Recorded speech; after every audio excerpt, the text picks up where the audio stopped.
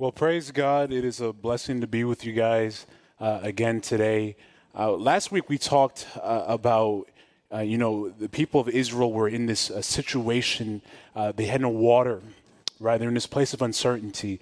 And Moses was forced to cry out to God on behalf of the people so that he would come and he would save them.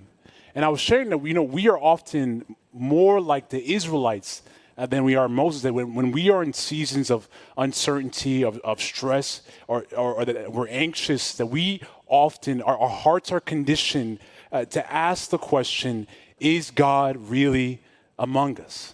Like, that's how we're conditioned to act and behave, is to doubt the presence of the Lord is imminent. It is here. His Spirit is working in us. It's guiding us. He's leading us. That's our tendency even as believers, is to doubt the presence of God. And I was saying that we have to be reconditioned to trust Him, trust His Spirit inside of us, right? And to cry out to Him when we are in these moments of uncertainty. And so I was talking to my small group about this sermon, last week, and I had an older gentleman who said to me, he's like, David, you actually did a pretty good job last week, which is by far the nicest thing he's ever said to me about my sermons. And he said, the one thing I wish you would have done is had application points at the end, he said. Right? Like, what do we do when we're anxious? What do we do when we're nervous? What do we do when we're stressed out? What does it look like? What are the steps to crying out to God? That's what he was saying. And I thought about that because I was like, I know this week I want to almost have a part 2 to last week. I want to build on the idea of pursuing and crying out to God and His presence. And so I was thinking about this question, what does it practically look like? How do we apply it to our life, right? And so as I was reading the passage for today, I was looking for insight, right? Looking for insight to kind of help guide, what does Moses do that we can learn from? But perhaps steps that we could apply for our own lives to cry out to the Lord. But as I was reading it, this is a weird passage, isn't it? Like, it's kind of strange. So I was looking for some, context clues. Maybe the Hebrew will tell me something. And so I was reading more commentaries than normal. I was reading commentary after commentary after commentary, trying to understand what Moses is doing. Once again, for insight for us, what should we do when we want to cry out to God? And finally, I found, one commentary, one scholar who I thought said it quite nice. He kind of summarized what I was reading, and I thought it was the most insightful thing I read. And he was talking about, right, interpreting what Moses was doing, trying to understand it. And what he said, I'm going to read it so I don't get it wrong. What he said regarding what Moses was doing, he said these words. He said, "I don't know." That's what he said. And as I was reading other commentaries, it kind of jived what they were saying. They were like, we don't know. We don't know what the heck Moses is doing.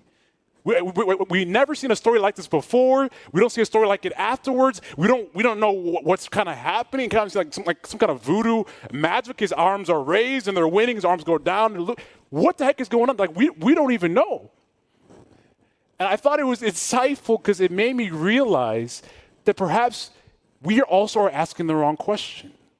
Like, if you were to ask me, what are the steps? Like, what exactly should I do so that God will be more inclined to listen to me when I cry out to Him? My answer would be, I don't know.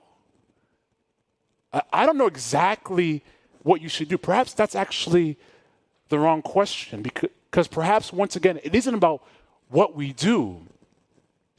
It's about who we are. And once again, for Moses, maybe it's less about what's happening with his hands, and it's more about what's happening in his heart. You feel me? It's his heart posture, right?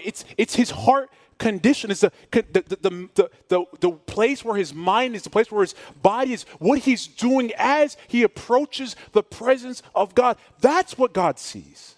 And that's what God responds with. Right? Throughout the Bible, people do all kinds of different things when they cry out to God. But what makes God answer? What makes God come down and deliver His people? It's what's happening in the heart. Because what's happening in there is what's actually fueling the actions. And so that's the question I want to wrestle with today. What is the posture of Moses that we can learn from so that when we cry out to God, we can have confidence that he will answer us. And so the first thing about, or what I want to argue for today is that Moses, his heart posture is one of desperate patience. His posture is desperate patience. And I get this from, starting in verse 9, there's a word in here that was kind of weird to me. It kind of stuck out to me. Y'all know what it is, what the word in verse 9 that kind of stuck out to me? Thinking about Moses being patient. We'll start with that one, patience. Moses is patience. There's a word here that kind of stuck out to me. Right? And remember the context of this. We talked about it last week. They had no water. For presumably 2, 3, 4 days, they had no water. And God just gave them water. But chances are they were still pretty weak. Maybe they were hungry. They were scattered, right? And in this moment of vulnerability, this is when the Amalekites come and attack them. When they're already tired, right? And I said before, it says they were in battle formation back when they left Egypt, but that doesn't mean that they were ready to fight, right? They were not ready. They were in formation. They're like Beyonce. They're in formation. They don't want no smoke. They're not ready to fight. And this is when they are attacked. It's a cowardly attack by the Amalekites. It's a shameless attack by the Amalekites. And so I can imagine Moses is there and he's seeing people running around. There's children, there's older people there running around, scattering, fearful, afraid. He says, okay, Joshua, you go out and fight, right? But then what's the weird thing he says? But for me, right, tomorrow I'll go to the hill. Right now they're in trouble. Right now they need help. Right now they're being attacked. He says what? Tomorrow I will go out up to the hill to cry out to God. That's weird to me. And it shows me that Moses was almost supernaturally patient in this moment. And I was thinking about how patience is a virtue, it's a fruit of the Spirit that we don't often have today, even as believers. It's rare, it feels like. And I was telling a pastor, I was confessing to a pastor a couple of years ago, I said, when I was a kid, I was very patient. Because I had to be. My parents would always bring me places or leave me in things where I had to stay and wait, right? And if you're a kid of an immigrant, maybe you could relate. But I could think of times like, for example, at a Nigerian church, they would have like all-night prayer vigils or all-night worship nights, right? And it would literally be 4, 5 hours long. And it would be in Igbo. And you're like, what's Igbo? I'm like, exactly. What's Igbo? I don't know what they were saying, right? I don't know what was going on. And I would sit in the back, right, with my arms full. I didn't have an iPhone. I didn't have an iPad. I didn't have any toys. It was church. I would really sit there with no idea what they're saying for 4 or 5 hours, right? And then what would happen? My mom would say, okay, it's time to leave. So what would I do? I would get up and I would sit down on a couch or a chair next to the door, right? Why? Because when my mom said it's time to leave, what that translates to, what it actually means, is it's time for me to stand by the door and talk to my Nigerian friends again for another hour or two. That's what leaving means, right? And so I would sit in the service for 4 or 5 hours and sit on this chair for another hour, hour and a half, and just wait. And as some of this pastor said, I hated it, right? Because it reminded me that I was not in control of my life, right? It reminded me that I was not in control of my life, that somebody else dictated ultimately what happened in my life, and I hated that. And I would literally think, I cannot wait until I'm an adult, and I could come, and I could leave whenever I want, when I get control. And you look at our lives now as adults. We got some hair on our chest, we got some wisdom now, and this is what we crave is control. There's some areas we might cede a little control, here and there. We might tell God, Christ, Jesus, take the wheel, right? But as long as you're, in the passenger seat, and can I keep my foot on the pedal and on the brake? And low-key, if I don't like where you're turning it, I might take it back, right? And I do the same thing. I might pray to God for 1-2 days about stuff. I might cry out to God I might fast for a day or so. But if God doesn't quite answer things on my timeline, it's back to me. And I'll strategize and I'll plan and I'll stay up all night writing diagrams and think of all the solutions and the possibilities. Because I'm like, ultimately, I want to be the one in control. God, you could have this area, you could have that area. I want the full control though. And so I will figure it out. I'll give you a shot at it. If you don't do it in 24 hours or less, I'll figure it out. And I almost missed the times where I was forced to remember, forced to wait, forced to be patient, forced to remember that I'm not in control. And so I think Moses says tomorrow, right? He had to also relearn how to wait. Why do I say that? Because this word tomorrow, it's not his word. It's God's word. What I mean by that is if you read the plagues earlier in Exodus, and I'll kind of go through them quickly for you, God says this time after time again. I'm thinking about Exodus, 8, the fourth plague with the flies, and God's telling Moses he'll send the flies to Egypt and to Pharaoh to punish them. He says, but I'll save, and this is in verse 22, I'll save Goshen, right, where people are living. Flies won't be there. Right? And this way you'll know I am the Lord. And 23, I'll make a distinction between my people and your people. This sign will take place when? Tomorrow. Verse 29, after it happens, Pharaoh's mad. He says, please, or he's desperate. He says, please, Moses, tell God to rescue our people. He says, okay, in verse 29, I will leave you and I'll appeal to the Lord, and tomorrow the swarm of flies will depart. In chapter 9, right, verse 5, this is a plague of the death of the livestock, the animals dying, and this is happening. And God says, I'll set a time in verse 5, and tomorrow the Lord will do this thing.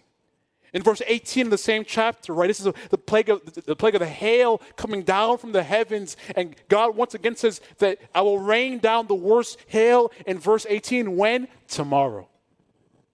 Chapter 10, verse 4, the plague of the locusts who are coming, destroying all the land. And he says, if you tell Pharaoh in verse 4, if he refuses to let my people go, then tomorrow I'll bring the locusts into your territory. And so God is the one using this word, setting the precedent that I will do this, but you will have to wait until tomorrow.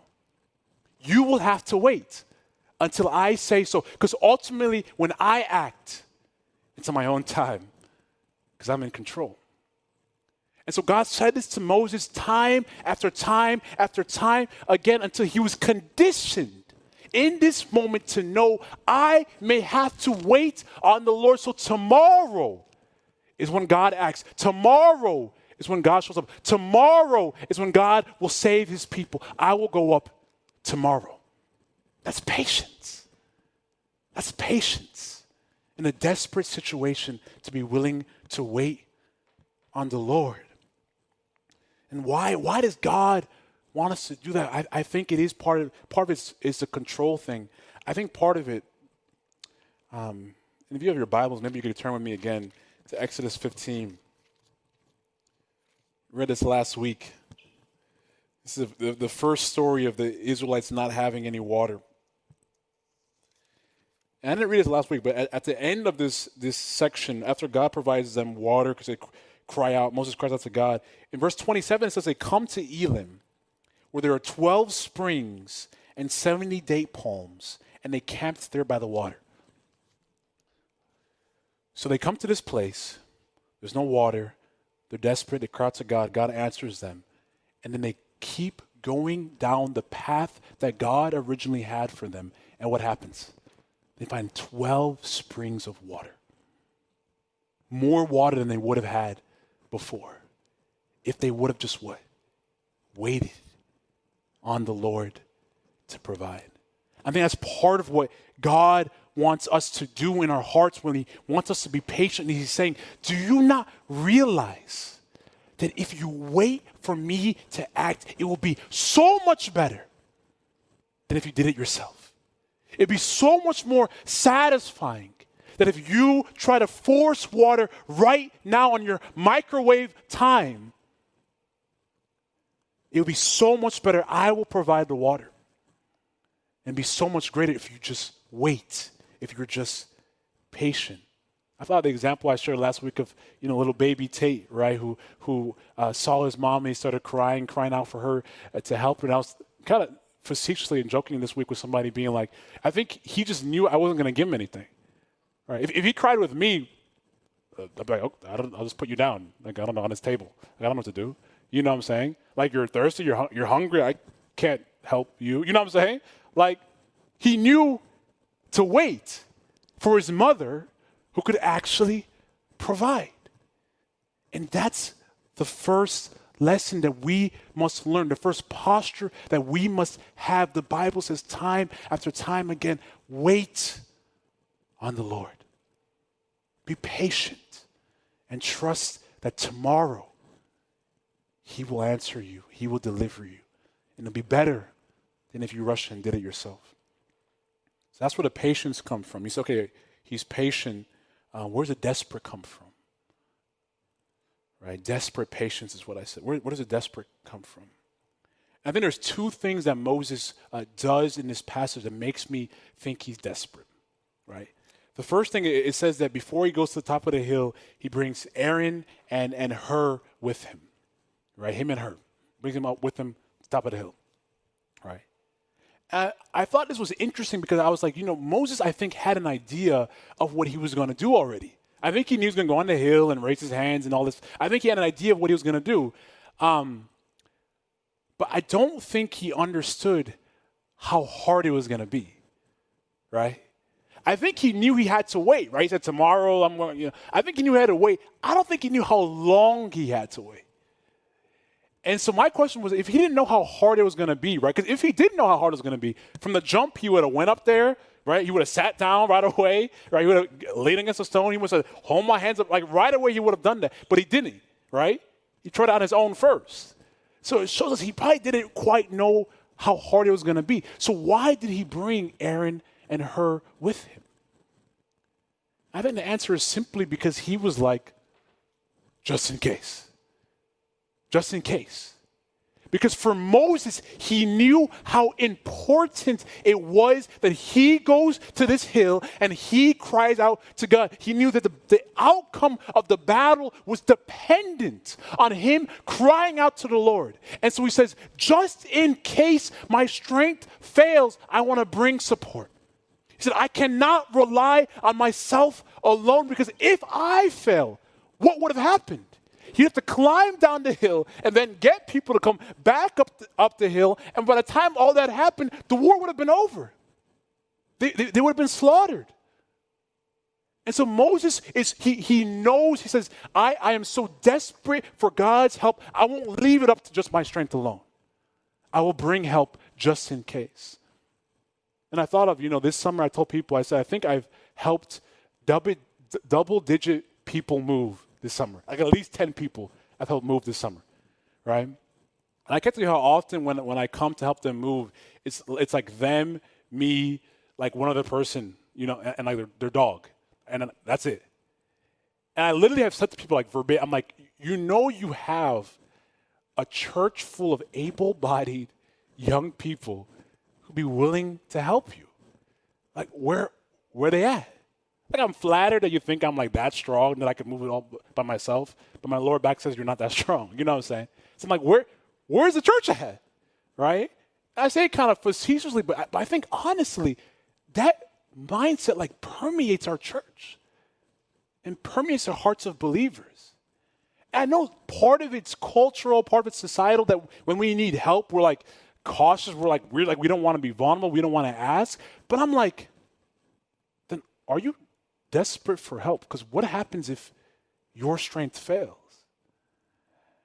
And to me, I am one of the worst people at this. I'll admit to you, right? I'm one of the most toxic masculinity people like you will find. I love being strong. I love appearing that I'm put together, that I have everything together. But even me, God has had to humble me and show me, if you seriously and desperately want my help, why will you not recruit other people to support you just in case? To fast with you. Say, hey, can you fast with me for a week? Hey, can you go through this passage with me for the next month? Hey, can you pray with me? Maybe just for today. Can you come alongside me? Because I'm scared that my strength may fail on my own.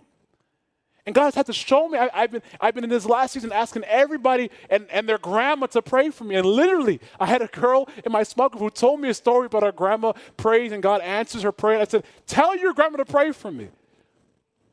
I've been calling my mom, being like, tell all your Nigerian friends who kept me in that church for 8 hours, pray for me.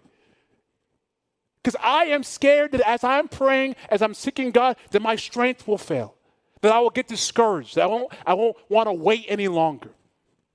And it's happened. I do not like praying for myself for a long time. I don't like it. I'm not good at it. And in these moments of failures, I've gotten texts with her being like, my grandma said this. Stay close to the shepherd because I'm praying for you. I'm like tearing up thinking about it, right? I had a pastor from my Nigerian church a long time ago. He messaged me on Facebook, said, we're praying for you. I want to speak this encouragement over you. My mom every day texts me. I've been praying about what you said to pray for you about. And that gives you strength. And that gives you courage. And that shows God you're not playing around. You are desperate for him to help you so you will not rely on your own strength alone. The second thing Moses does is that he sits down. It says he gets a stone behind him and he sits on the stone. And this is important because in that culture, standing was especially a sign of respect, right?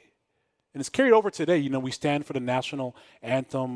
When we used to meet together in person 3 years ago, right, we used to stand and we say, we're not reading the word of God. Please stand for the reading of the word of the Lord, right? It's a sign of respect. And that means even more so that sitting was actually a sign of disrespect. Like you would never sit in the presence of a king or a lord or a ruler. You would never do that. And Moses right now is in the presence of God and he's sitting. So he would never do this unless he was so physically exhausting that he couldn't stand. Which shows us how desperate he is. But also too, and this could be a stretch, but what kind of came to my mind, it's almost like Moses wants God's help so bad, he throws out all the formalities. You know what I'm saying? He throws out all the spiritual discipline and spiritual things he should be doing, the religious things, the expectations of him, and just says, I am coming to you, desperate for your help. And I think of David in the Bible who writes things that even us as a culture who struggle with respect, we wouldn't even say the things that David writes. God, how long will you forget me? God, why don't you answer my prayers? God, why do you reward wicked people and punish righteous people? God, where are you? God, what are you doing? That's how David writes and prays to God. He throws out the formalities, he throws out the niceties, and he just comes to him. He trusts him that God is gracious, God is his father, God is his friend. He just comes to him as he is. He says, God, help me. And I think God looks at their hearts and says, they're desperate. It's not disrespect, it's desperation. They didn't even want to front, they didn't even want to play. It's real talk right now. They want my help. And I think at times we could actually see how desperate we are in our prayers by the vernacular we use in our prayers.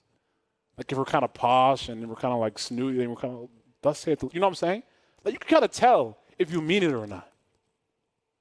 I think the Lord can too. Are we desperate in our prayers? Do we throw out people's expectations of us when we seek out God, or are we still mindful of how we're supposed to act? And Moses kind of bucks that trend here as he sits down in the presence of the Lord. And so you see where his desperate patience, his desperate waiting becomes the posture of his heart.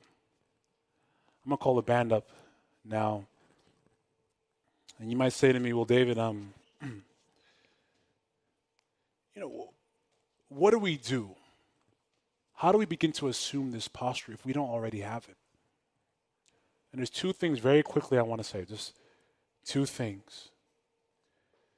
If you're not already in a situation where you feel desperate or you feel like you really need the help of God, I would say the first thing that you should do is actually remember your enemy. I had someone from my small group this past week tell me, the Amalekites were considered the first enemies of Israel. And it's true. They're considered the first people to attack the nation of Israel, to attack God's people.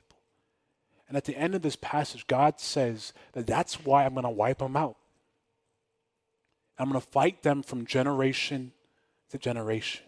It's an interesting phrase. It's like they are both the first enemy and they're the long-lasting enemy that we have. And when I thought about that, it was almost like God gave me spiritual eyes to see what was happening here. That maybe they represent more than just a people attacking a nation, but they represent our enemy attacking our humanity, attacking mankind, our first enemy of sin and death and the devil, attacking us. And us being this not everlasting, but this long-lasting battle from generation to generation with sin and with death and with Satan. And we are like Joshua. We are called to go and to fight the enemy, to fight things like injustice, to fight things like broken systems and broken people and broken hearts and the sin that captures even our own hearts, to fight that, to bring shalom back to this world. And if you think and you remember that call and you remember it's a lion, it's a dragon that's roaring, that's trying to fight us, trying to destroy us, that's waiting till we are vulnerable to attack, you'll be desperate. You will quickly remember your limitations and you will run to God for help.